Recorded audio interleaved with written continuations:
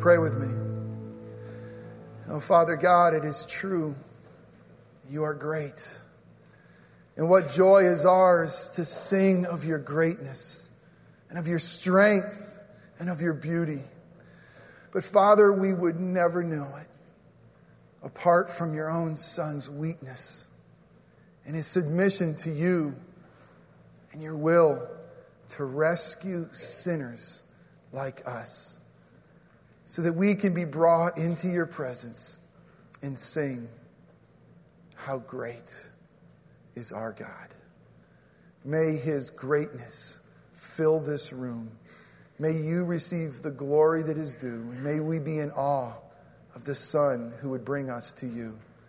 Thank you, Spirit. We pray in Christ's name. Amen. Please be seated. As you find your seats, turn with me in your Bibles to Ephesians 5:21. We're going to look just at one verse today, and really, as Reggie said, this is going to be a springboard into the next couple of weeks, because we're going to be talking about some hard stuff here, culturally hard stuff. The Bible is going to call us into submission. It's going to say certain roles are supposed to submit to others.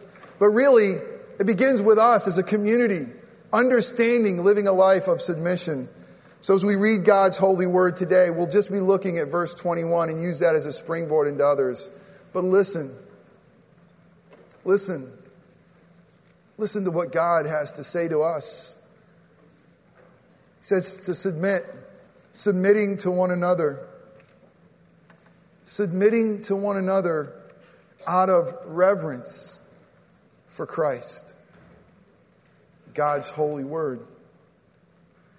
As we begin, and we're going to hear about God's call to submit to one another, can we first bless one another? Can we bless one another by reminding one another of the peace that we have in Christ? Because it is out of reverence for Christ, out of love, out of joy, that we can come and worship and say, how great is God? And how great it is to submit to one another in his name. But how great it is to have peace. Sinners like us have peace with God. So as an act of worship, as you remind one another and greet one another, but may the peace of Christ be with you. Please greet one another.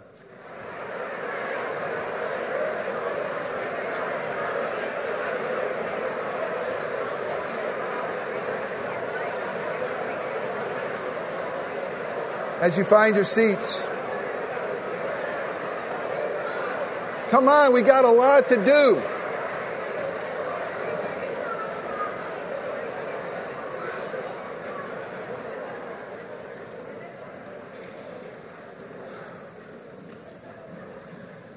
Paul has been painting a picture, and it's an incredible picture that he paints for us, about us, because of Jesus through the letter to Ephesus. And he says that folks like us that deserve God's wrath have been given God's mercy. He's been lavished upon us. And although we were dead in our trespasses and sins, because of God's electing eternal love for us, that he has made sinners like us alive in Christ Jesus. Dead people have come to life, and that's us, those of us who are in Christ. He says those who are far off, those who were separated because of races or because of religion or because of values or because of economy, it's all been brought together to be one. Not only do dead people become alive in Christ, but those who are separated become unified. And there's an incredible, beautiful picture of who we are as one body, and that's who we are, one in Christ. And now he's telling us, he's unpacking for what it means to be the family of God, what it means to live in unity in the midst of diversity, what it means to submit to authority. And here we get to this section of Scripture that really is not culturally relevant. Something that our culture will rail against, something that our sinful souls naturally may rail against, because Paul is calling us through the inspiration of the Holy Spirit that your life and my life are so connected to one another in Christ, that he is calling us to lay down our lives for one another. I mean, to really care about community, not just to say we are family and sing that little song, not just to talk about community, but to live in submission to one another as we are submitting ourselves to Christ.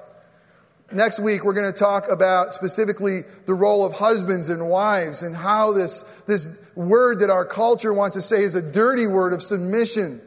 And what does the Bible really say about that? The following week, we're going to talk about children's roles with parents and what it means to be godly parents. But listen, we're not going to get next week, and we're not going to get in 2 weeks, and we're not going to really get God until we understand submission. It's not a dirty word. It's a beautiful word. It's a beautiful word that was so beautifully displayed in the Word made flesh, Jesus Christ, the second person of the Trinity, who would demonstrate for us what it means to submit, who would demonstrate to us what power, what beauty, what joy it is to submit, and we are called to follow Him. We've had an intruder into our church offices. Some English chap about my age, pretty good-looking guy. His name is Marcus Buckingham, and he's making quite an impact on our church offices. How many of y'all know Marcus Buckingham? Maybe some of you business folks might know him. He's written a few books, very, very good books. I've actually heard him speak at a Christian conference. Don't believe yet he's regenerate. I don't know the state of his soul, but he's got really good stuff. And as Christians, we know all truth is God's truth. So we want to hear what God has to say through vessels like Marcus Buckingham. And you know what? When you speak in an English accent, you just get about 20 points up on the IQ chart. Is it not true? I mean, I just wish that I could speak one sermon in English that's the Queen's English. And you'd all say, that was just delightful. You know, you'd say, wow, Jeff has gotten smarter. What's his? You can't see him, can you? But pretty good looking guy. And you know what happens is every week this Cambridge graduate who has a master's degree in social and political science, who now is a consultant, author, and speaker, and really a leading authority on employee productivity and the practices of leading and managing. Every week, Marcus Buckingham calls into our office. It's true. And we gather around the conference room, and mostly the gals rush and kind of break down the door, and we tile in, it's not just to us, and we listen to Marcus speak of how we can be more effective. I'm reading one of his books. I'm out of order. I think this is an older book. Now Discover Your Strengths. And with this book, it's pretty amazing. In this book, you got to buy it, but then you get on the back cover, there's some special secret code that will allow you to go on the internet, and you will be able to take a test, and it will tell you of the 34 already ranked themes of strength, what your strengths are. You know what mine said? Seek counseling immediately.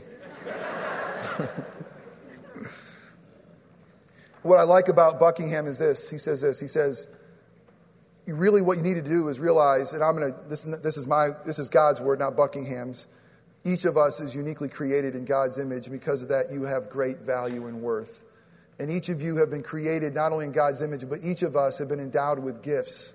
And as we come to Christ, gifts of the Spirit, and we're to employ these gifts to advance, build up the church. Well, Buckingham in his role says this. Listen, we spent so much time analyzing our weaknesses. We spend so much time looking at where we are deficient, either individually or corporately. We're missing the boat. Your greatest impact will be through your strengths. Maximize your strengths. If you maximize your strengths, for example, if you have a salesperson who's really, really, really, really good at engaging people and making them feel comfortable, and they really, really, really stink at filling out their reports, you're wasting your time training them to fill out their reports.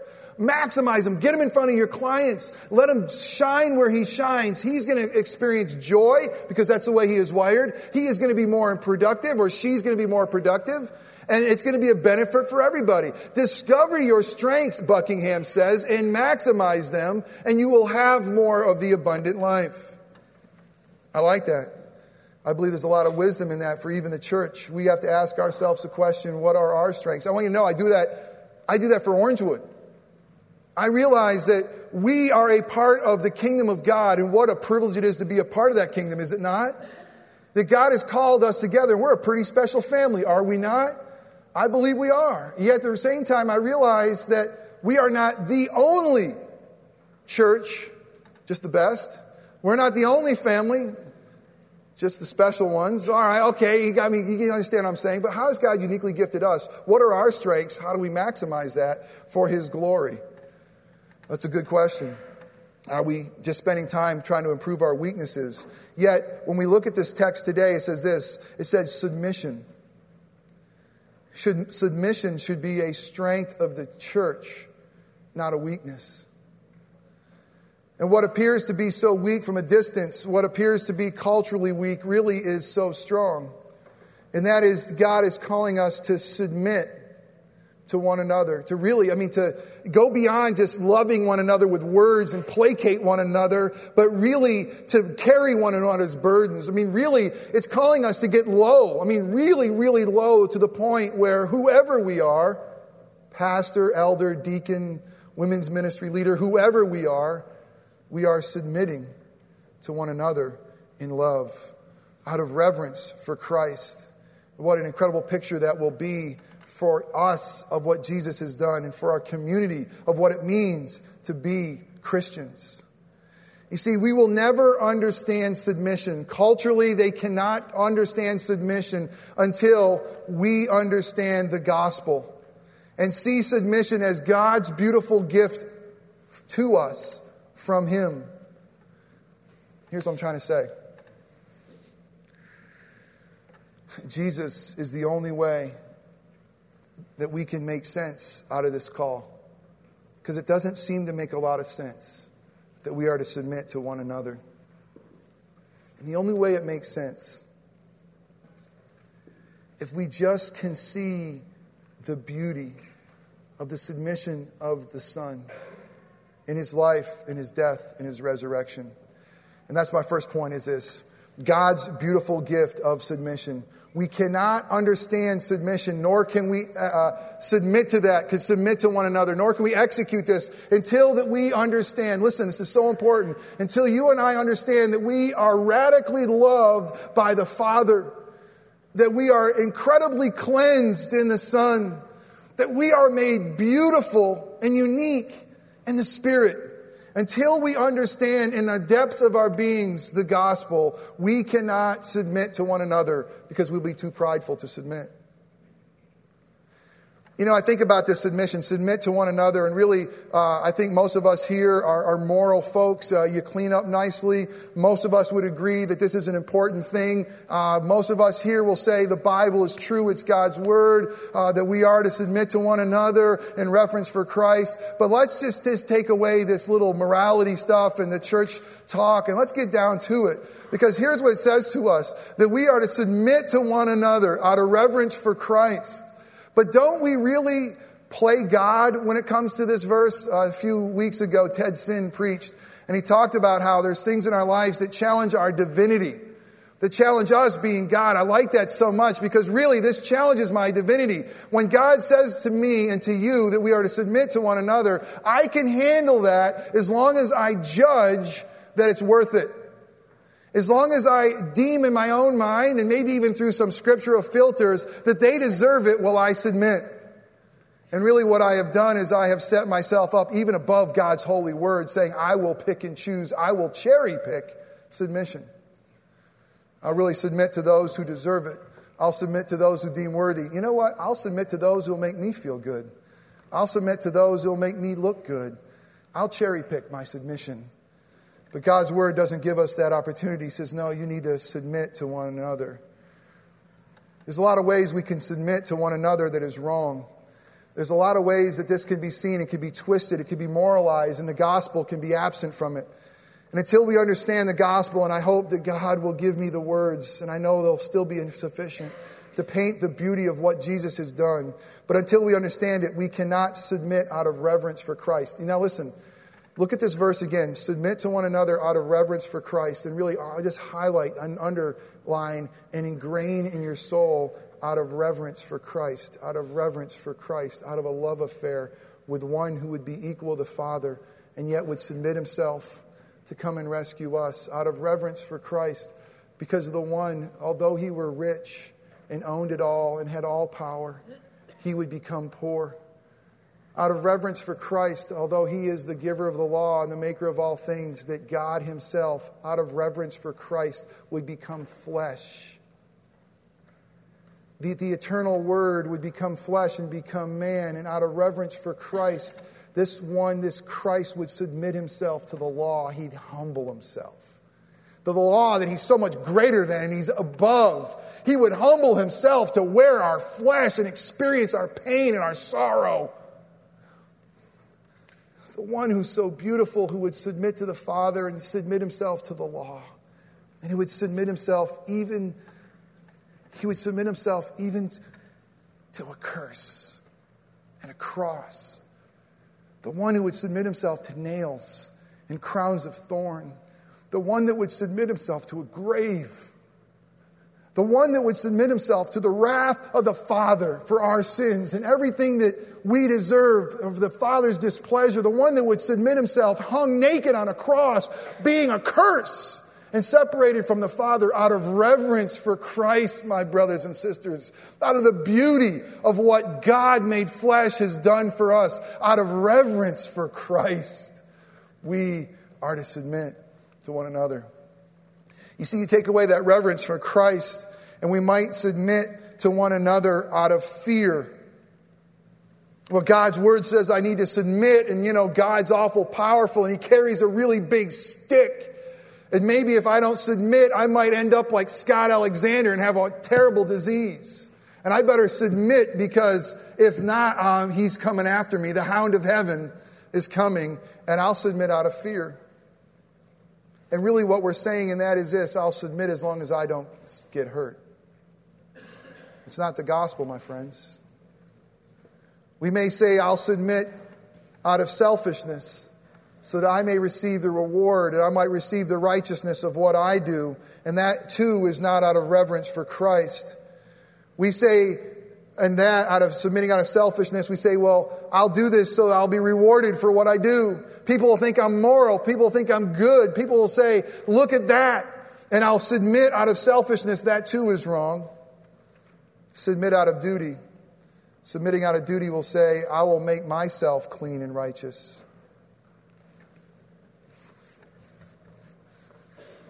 God cares as much about why we do something as what we do.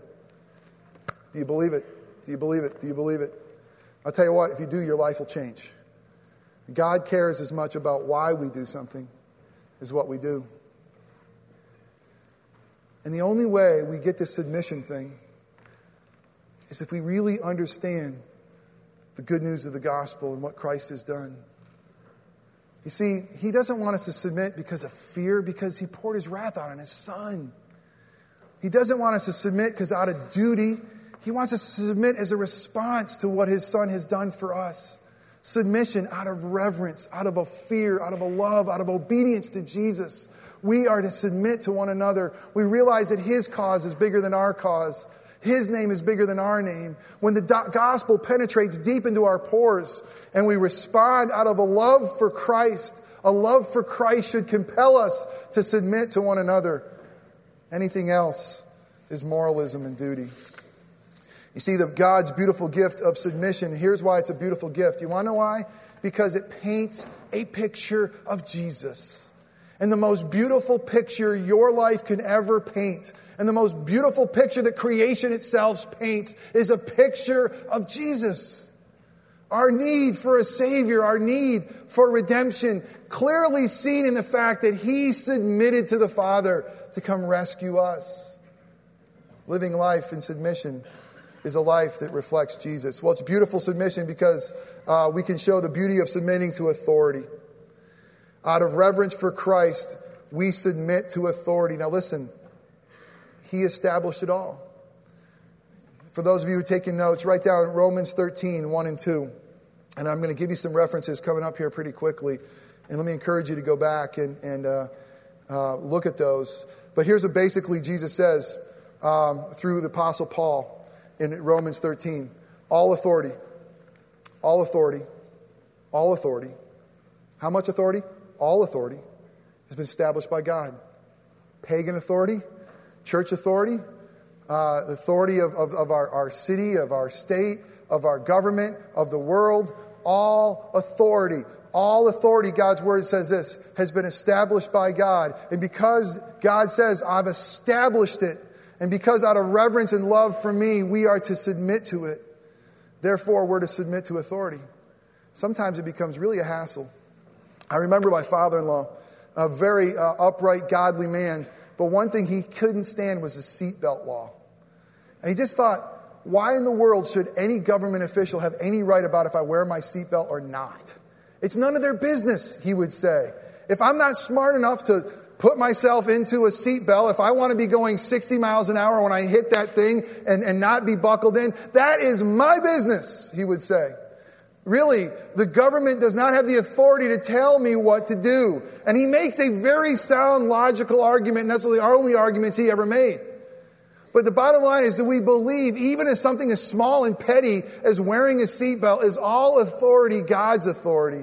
And do we willingly submit out of love and reverence to Jesus to do that? Because here's what we're saying. When we obey the law, we're not saying, accept me, God, because I'm moral. No, you've already loved me because I'm in yours. And I acknowledge out of fear of Jesus, out of reverence for him, I acknowledge that all authority is God's authority. Every single one of it.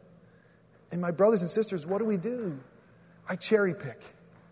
I just cherry pick the rules. I cherry pick the regulations. Ones that fit me. Ones that don't cramp my lifestyle. Ones that still allow me to go really fast and do the things I want to do. Is it like that with you? You see, can you see when we don't submit to authority that really what we're doing, we don't have that reverence for Christ? Because somehow we've missed the reality that all authority is God's authority. It's true. Render unto Caesar's what is Caesar's, Jesus would say. And in doing it, listen, it's not that you're placating them, it's that you're glorifying me. They're going to have to give an account. You see, there's this beautiful submission to authority, and you see it in the life of Jesus. He embodies this. Here's what we got to realize. Now listen, this is so important. Open up both ears for this and hear this. Jesus never asked us to do something that he was unwilling to do. God made flesh was willing to submit himself to authority. There's a great conversation that the Gospel of John tells us in John chapter 19, verses 10 and 11. And Pilate is really in trouble because he wants to let Jesus go, but he's got a mob that's screaming to crucify him. And here's justice in the Roman system. Take an innocent man and condemn him to death because the mob tells you to. Unbelievable. Pilate wants a way out. His wife's already told him, man, be careful of this guy. There's something about this guy that's unbelievable. In a conversation with Jesus, he says to him in John 19, verse 9, Jesus, do you not know who I am? Do you not know that I have the authority right now to let you go? And I have the authority to let you die. And Jesus says, Pilate, you have no authority that wasn't given to you from heaven. And yet, he was willing to submit. The only authority he realized, even God's own son submitting to that authority and becoming death. Because you see, Jesus, we can't forget this beautiful picture. Jesus had the authority to call 10,000 angels. Jesus had the authority to call 10,000 angels and say, stop the show, I'm not dying. Stop the show. I'm not going to that cross. Stop. I'm not going to become a curse and a sin. I'm not going to endure God's wrath. I have that authority, but although I have that authority, I lay it down. And I'll submit so that we can have life. What a tendency I have to rail against authority, even the churches. You know, it's amazing. We judge so much all authority, and I see it, and I know this could be a bit self-serving, and I know this is my world, and I'm sorry, but I got to tell it to you. It's amazing when I hear you speak of how much, even with the church, You know that we're called to be under authority. It's important for you to be a part of this family. It's important for you to be under authority of God's word and God's leaders that he's raised up. And yet many of us will say, I'm going to hold this back until I see them do a better job. I mean, what are they doing over there? And you know what we're doing? I know better. I'm placing myself above God's authority. Yes, we're going to be held accountable. But we need to be in submission to authority. And sometimes we just judge with our actions. Beautiful submission to the weak. Out of reverence to Christ, we submit to the weak. Okay, the authority, we get it. Okay, maybe that's pretty clear. But he modeled what it was like to submit to the weak. Jesus says, what you've done for the least of these, you do for me. And then we realize that we really are the weak. Because here's what he says. By God's grace, he took him who had everything. He was rich, and he made him poor so that we who are poor and have nothing but sin can become rich. We got to realize that we are the weak and how he has empowered us by becoming weak for us. You see, listen, my brothers and sisters, God has given us power. God has given us wealth. God has given us position. God has given us status so that we can empower others. It's just not about us. It is for Christ and his kingdom. And if we're too prideful to love our neighbors as ourselves, we're missing it. And then there's this beautiful submission to appear out of one another. Out of reverence to Christ, we are to submit to one another. And again, he demonstrates this. Philippians 2, there's one passage, I've had about 100 I wanted to read to you, but I'm only going to have time for one. Philippians 2, verse 3 and following says this. Do nothing out of rivalry or conceit or selfish ambition, but in humility, my brothers and sisters, God's word tells us in humility that we are to count others more significant than ourselves. We are to submit to one another. We are to count them more significant than each other, than to ourselves. Let each of you look not only to his own interests, but also to the interests of others. Having this mind among yourselves, which is the mind of Christ Jesus, who, though he was in form of God, did not consider equality with God a thing to be grasped, but made himself nothing, taking the form of a servant, being born in the likeness of man, and being found in human form, he humbled himself by becoming obedient to the point of death, even death on the cross. Therefore God highly exalted him and bestowed on him the name that is above every name, so at the name of Jesus, every knee should bow in heaven and on earth and under the earth, and every tongue confess that Jesus Christ is Lord, to the glory of God the Father. See, the gospel is this. Jesus is equal in power and glory to the Father. He's equal. Every right, he's the same. Eternal. And yet, the one who is equal willingly submits and becomes nothing, of emptying himself of all but love so he can come and rescue us and do the Father's will. That's the picture of submitting to one another in Christ. That's the picture we'll see in marriage. That's the picture we'll see in the church, that we have to realize that God is calling peers like us to submit to one another out of reverence for Christ. A last word. Because it's out of reverence for Christ, we do not need to submit to what is harmful and sinful. Do we hear that? Out of reverence for Christ and the beauty of the gospel, out of reverence for Christ, we do not, wives, you do not have to hear your husbands beat you into submission. We do not have to submit to that which is clearly sinful and dishonoring out of reverence for Christ. Oh, how sinful man has manipulated this verse for its own gain. God help us. God is calling us to submit to one another out of fear and love for him, in a way that makes the other beautiful, in a way that makes him beautiful and tells his story. How is it with you? Are you submitting to one another? Are you laying your life down for one another? Are you loving one another in Christ? Or are you cherry picking the rules and the regulations and those who you're willing to submit to?